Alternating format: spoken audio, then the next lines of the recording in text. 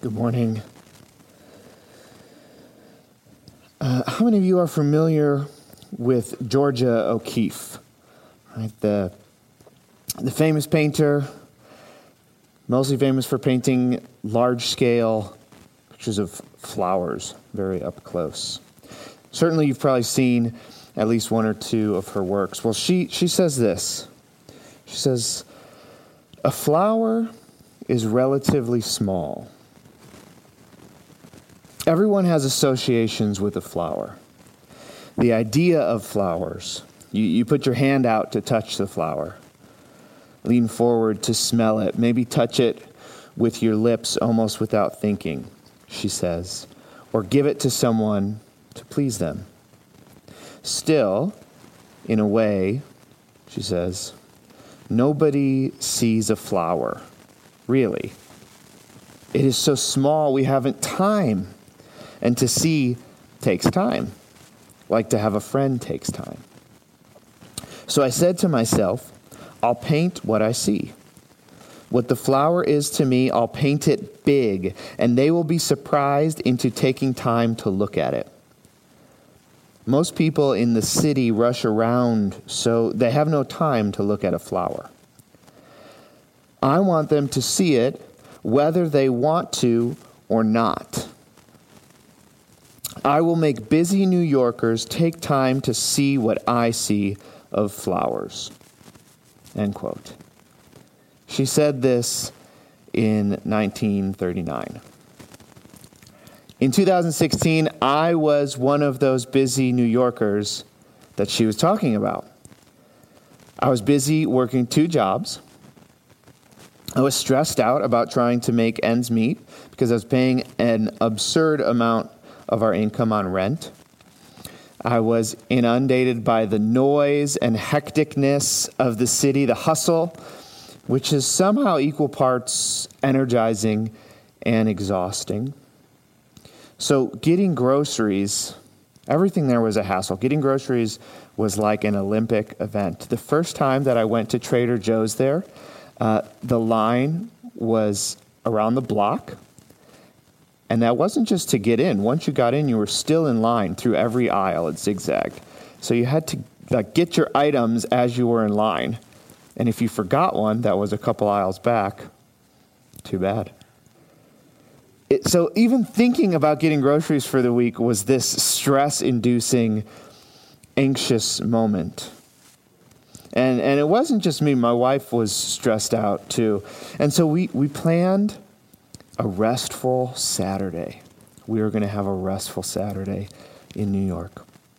We were going to drive just the 3 miles south of our apartment to the Brooklyn Museum, which was hosting a show of Georgia O'Keeffe's.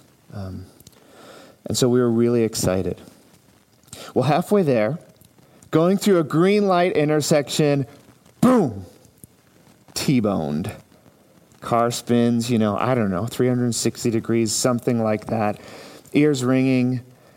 I open the door, come out a bit dizzy and, of course, disoriented, screaming, "Sarah, are you okay?" The car hit her side. Thank God, both mostly okay. She had a couple cuts. She had much worse whiplash than I did because she was on the side of impact. So an ambulance comes and she goes to the hospital. I had to stay by the car for the report. So what I thought was going to be a restful Saturday ended up with me standing on the sidewalk in a neighborhood I didn't know by myself, waiting for the police to come while my wife is being driven away in an ambulance. So instead of rest, my head was filled with worry, my body sore from impact and heavy with anxiety. Well, eventually the report was written up. I somehow found a way to the hospital that Sarah was at, got the car towed because it was totaled, and got some lunch. Some friends picked us up from the hospital and got us some lunch. And I thought, okay, let's go home. Let's take an Uber or a taxi. Let's go home and just, lie in bed and watch TV the rest of the day. But Sarah said, we already bought these tickets to the museum. Let's go to the museum. So we did, and we looked at flowers. Somehow God partnered with Georgia O'Keeffe in making even busy New Yorkers like Sarah and I have to slow down and take time to see flowers. Well, who better to bridge the gap from Brooklyn to Iowa City than Lena Dunham? I don't know if you know who she is. She's an actress. She's the one who created this show on HBO called Girls that as a pastor I cannot recommend that you watch, but it is a very interesting commentary on millennial life. Anyways, the show mostly takes place in Brooklyn, but in one semester she goes to the writer's workshop in Iowa. So it bridges these two worlds together. And Lena, who plays the main character Hannah on the show, in this article where she's talking about her own personal life, she says, "I don't remember a time not being anxious." And you kind of get this from the show as well if you ever watch it. Her character is very anxious. She goes on to say how she remembers the feelings of anxiety all the way back from when she was 4 years old. And it continued on in her life. In the 10th grade, she says that she actually missed 74 days of school that year because of a debilitating fear of leaving the house. It's not just Lena. The New York Times put out this article in 2017, and the title is great. It's titled, "Prozac Nation is now the United States of Xanax." And in it, they speak with someone named Sarah Fader. She's a 37-year-old social media consultant. And she shares this story about how she had a friend coming into town. She texted the friend. The friend didn't respond for 24 hours. And so she sort of spiraled out of control with anxiety. Maybe my friend's not coming. Maybe she's bringing more friends, and I don't know if I'm going to have enough space for those friends. I don't know what to do. So she tweeted, as many do in their anxiety, and she put the hashtag, "This is what anxiety looks like," which ended up starting this big trend in 2017. It started trending, took over Twitter for a little bit, where everyone was sort of hashtagging, "This is what anxiety looks like." And what it showed was that it's not just Sarah Fader who struggles with anxiety. And in the article, she says, if you're a human being living in 2017, so 3 years ago, and you're not anxious, there's something wrong with you. That was in 2017. That was before the pandemic. That was before, and it was after a very contentious election, but before the even more contentious election we're kind of still going through, and the even heightened racial unrest in our country. So I don't think I have to do too much to diagnose our time as an anxious one, as one filled with worry. But it is. And this is the final week and culmination in this 3-part series that I'm calling A Misuse of the Imagination, Christ's Invitation from Worry to Wonder. And we started the series with Martha, with that famous story of Mary and Martha. Martha being distracted and fragmented with much serving. And she misses out on the Christ who is in her midst. But then she comes to Jesus with her worry and she says, "Lord, do you not care?" And then last week, the disciples, they follow Jesus into this boat across the sea at night, and there's a storm of chaos that's threatening to drown them. Well, they approach Jesus sleeping in the boat. They wake him and ask, very similarly to Martha, "Teacher, do you not care?" And so in our very much so worried and full of anxious age, can you relate at all to Martha and the disciples? I mean, does it seem to you at times like God has sort of left you to figure out how to deal with your anxiety and worry on your own? In our New Testament lesson today, Jesus addresses this topic head on. I mean, the past 2 weeks we looked at these stories, these narratives that deal with anxiety and worry. Well, here Jesus, in the middle of this Sermon on the Mount, he just addresses it head on in this teaching.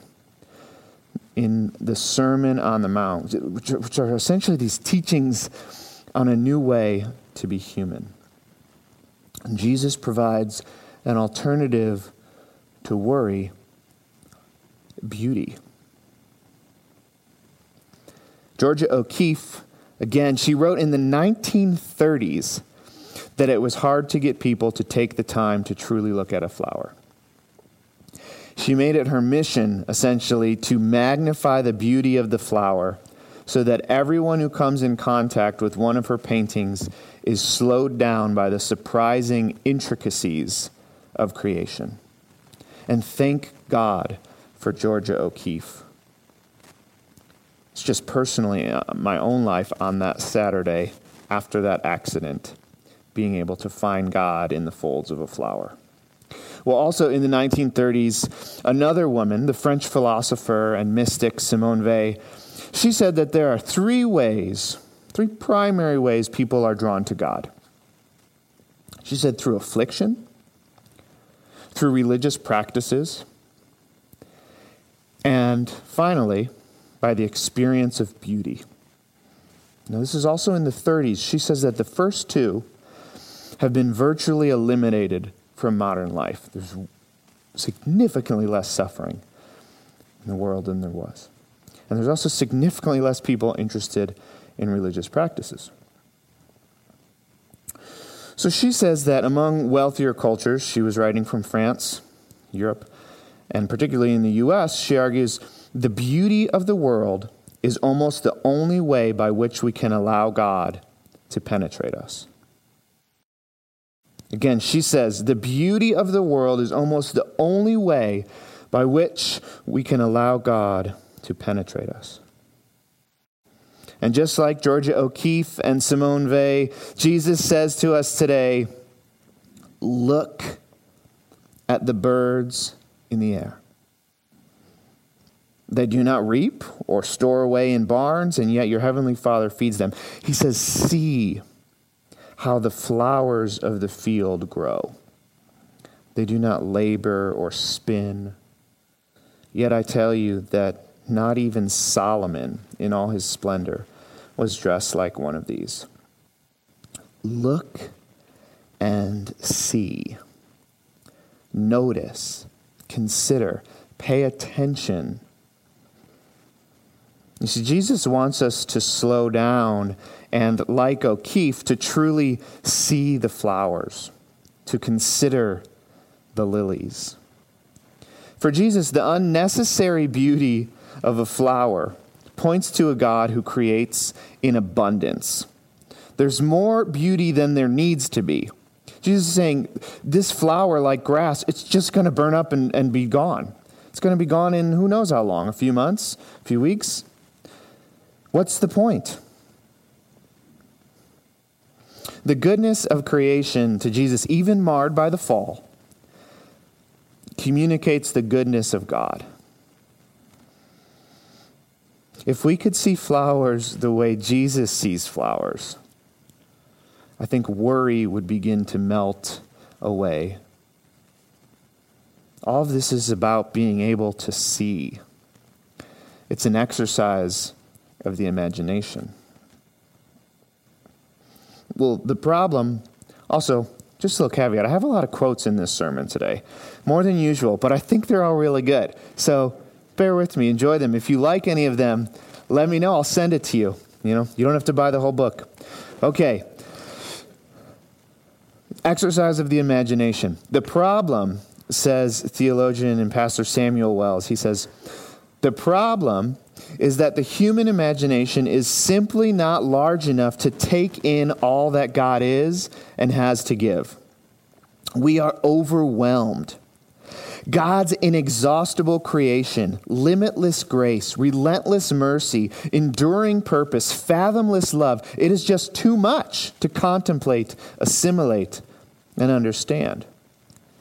This, he says, is the language of abundance. And if humans turn away from contemplating God's creation, it is sometimes out of a misguided but understandable sense of self-protection, a preservation of identity in the tidal wave of glory. He says the problem is that the human imagination is simply not large enough to take in all that God is and has to give.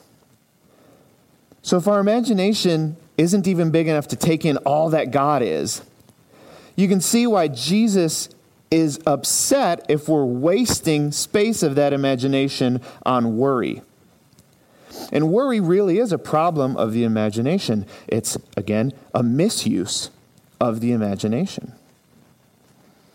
Jesus ends this whole teaching in verse 34 with this famous, brilliant line. Therefore, do not worry about tomorrow, for tomorrow will worry about itself. Each day has enough trouble of its own. To imagine the possibilities of the future is a waste of our imagination, says Jesus. Do not worry about what's going to happen tomorrow. It's a waste of your creativity. I mean, think of all the creative energy it takes to think up different what-if outcomes in our life. What if the pandemic goes on for another 5 years? What if the university loses important and crucial funding in the next year? What if our son doesn't like football and wants to become an artist? Or what if our son doesn't like art and wants to play football? What if I get socks again for Christmas? What if Target or Hy-Vee is out of my favorite crackers? Or if Ben & Jerry's isn't on sale tomorrow? What if? What if? What if? All these thoughts, they pull us out of this moment, right? Because we start thinking about the next. We get pulled out of the present. And the present is the only place where we can actually experience love and connection with others or with God. So this is a problem. It's also why Jesus, he doesn't simply say, hey, stop worrying. Put your imagination to rest, as if we could do that.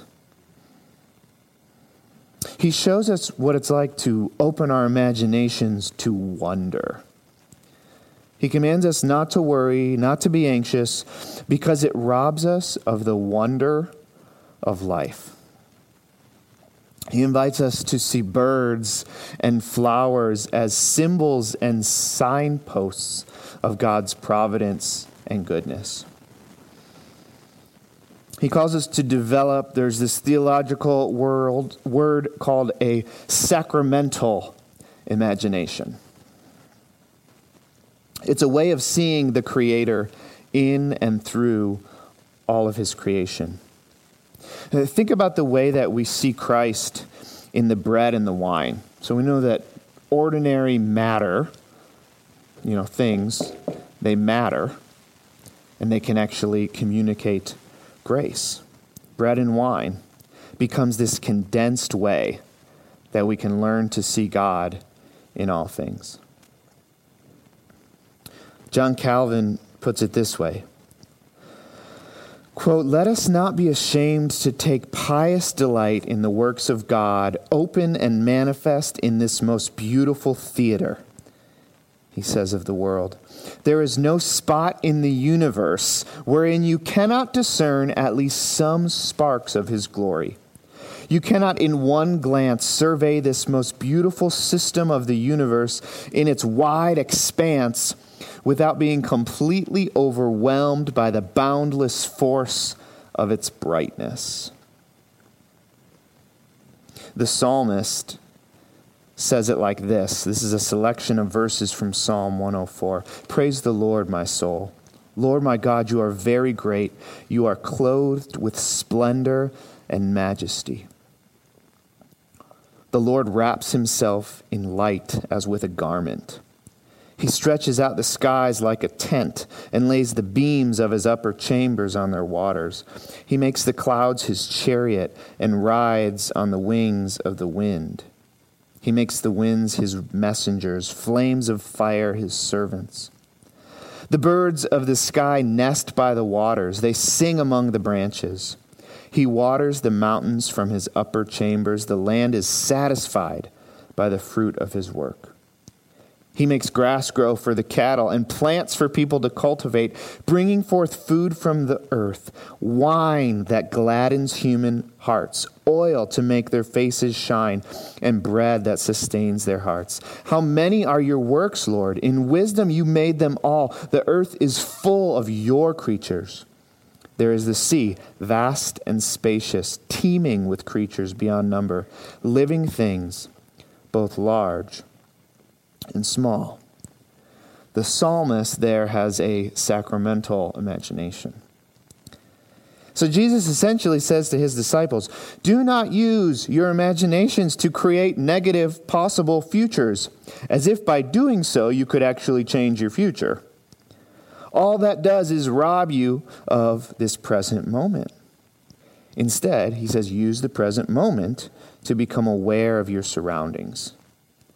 And in that moment, using that same imagination you would use for worry, look for the beauty around you and see that God is actually present and caring for you. Instead of using your imagination to forecast the unknown, use it to be with the known, the God who intimately knows and reveals himself to be known as well. Now, this is one of my favorite scriptures. I love these scriptures from Jesus. But there's a problem. I'm also a bit of a foodie, which you can probably tell from my, stature. But I also think that fashion matters, which you maybe can't tell from the way I dress. But anyways, I care about food and fashion, and Jesus seems to be kind of hating on him here. What do I make of the fact that Jesus says not to care about what I will eat or what I will wear? When I go on vacation, I plan it based around where I want to eat, and sometimes I go to stores to buy what I would like to wear on that vacation. I mean, is he saying that food and clothes don't matter at all? Should we just take sort of nutritional supplements instead of wasting time chewing? Are taste buds superfluous? Is fashion, with all its varied fabrics and patterns and silhouettes, all a waste of time? Should we just dress for comfort's sake? Sweatpants only from here on out.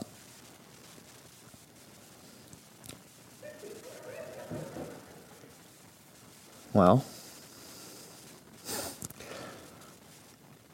no, I actually believe that what we wear and what we eat matter, even to Jesus. I mean, you can't read the text with truly critical eyes and not see that he says God's going to provide these things to you. God knows that they matter to you.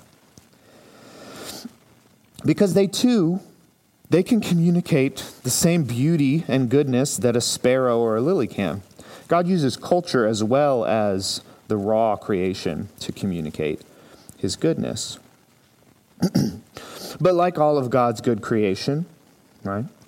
The problem is these things can become distorted by becoming ends in themselves. That's when we worry about these things, when they're an end in themselves. That's what Jesus is critiquing here.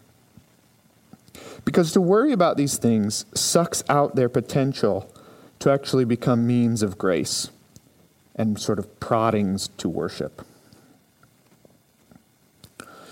There's this great Orthodox theologian named Alexander Schmemann, and he talks about a sacramental imagination. He plays off the word Eucharist, which the Greek is Eucharistia. It means thanksgiving. So Eucharist, what some churches call communion or the Lord's table, it actually means thanksgiving. And he says we were created to live lives of thanksgiving to God for his glorious creation. So I warned you, lots of quotes. Here's another big one. Try and take it in. If not, ask for it. This one is so good. He says, humanity has loved the world, but as an end in itself, and not as transparent to God. It seems natural for us to experience the world as opaque and not shot through with the presence of God. It seems natural not to live a life of thanksgiving for God's gift of a world. It seems natural not to be Eucharistic. The world is a fallen world because it has fallen away from the awareness that God is all in all. Things treated merely as things in themselves destroy themselves because only in God have they any life. The world of nature, cut off from the source of life, is a dying world. Listen to this. For one who thinks food itself is the source of life, eating is communion with death. Food itself is dead. It is life that has died, and it must be kept in refrigerators, or it rots away like a corpse, he says. The original sin is not primarily that man has disobeyed God. The sin is that he ceased to be hungry for God and God alone. He ceased to see his whole life depending on the whole world as a sacrament of communion with God. Jesus is concerned about our worrying because it shows that we have cut good things off from their source. Jesus says, see the flowers of the field. Truly see them in all of their beauty and splendor, and they will lead you to see God as provider. He says, as the abundant source. Jesus wants to re-enchant our imaginations so that the whole world, bread, wine, birds, and flowers, all of it, encompasses his glory. And finally, Jesus tells us to seek first the kingdom, to practice living with kingdom eyes, which allow beauty to penetrate all that we see. Today, it says this on the bulletin. If you're familiar with the church calendar, the liturgical year, you know that today is called Christ the King Sunday. It's the last Sunday of the liturgical year. So next Sunday is kind of like New Year's Day in the church calendar. We begin with Advent. This is the end of it. And it kind of comes from Matthew 28:18, where Jesus begins his Great Commission and he says, all power or all authority in heaven and in earth has been given to me. He is the king of the universe. In a lot of traditions, they have collects, which are these prayers that everyone pray together. And collect means basically it's our voices collected in unity. And so a lot of churches around the world today are going to be praying this prayer on Christ the King Sunday. Almighty and everlasting God, whose will it is to restore all things in your well-beloved Son, the King of kings and Lord of lords, mercifully grant that the peoples of the earth, divided and enslaved by sin, may be freed and brought together under his most gracious rule, who lives and reigns with you and the Holy Spirit, one God, now and forever. Amen. Jesus Christ, who is King, is restoring all things. And that's because in God's kingdom, in the places where Jesus Christ reigns in our lives, that's God's kingdom, all things fall into their proper place. They're all becoming restored. Yeah, you can clap to that. All citizens of this kingdom, they know that they are taken care of. You know, in God's kingdom, flowers and birds, they point to a king who is the sovereign lover of his creation. providing in abundance. In this kingdom, what ifs are replaced with worship, and worry is outweighed by wonder. Let's pray. You might want to take a few deep breaths. Just recognize that we are citizens of that kingdom. Heavenly Father, King of Kings, we delight this morning in your sovereignty. We delight, Lord, not just because you have power and you are sovereign. We delight, Lord, not just because you are kind and good and full of love. We delight because you are the only King who embodies both of those. You are the only one who is fully love and yet actually has the power and the authority to make that love real in our lives. Father, this morning, my prayer is that you would make that love real in our lives. That worry would be outweighed by wonder, that we would see little things like birds and flowers as pointers to your goodness and your presence amongst us. Lord, keep us from the sin of living in the future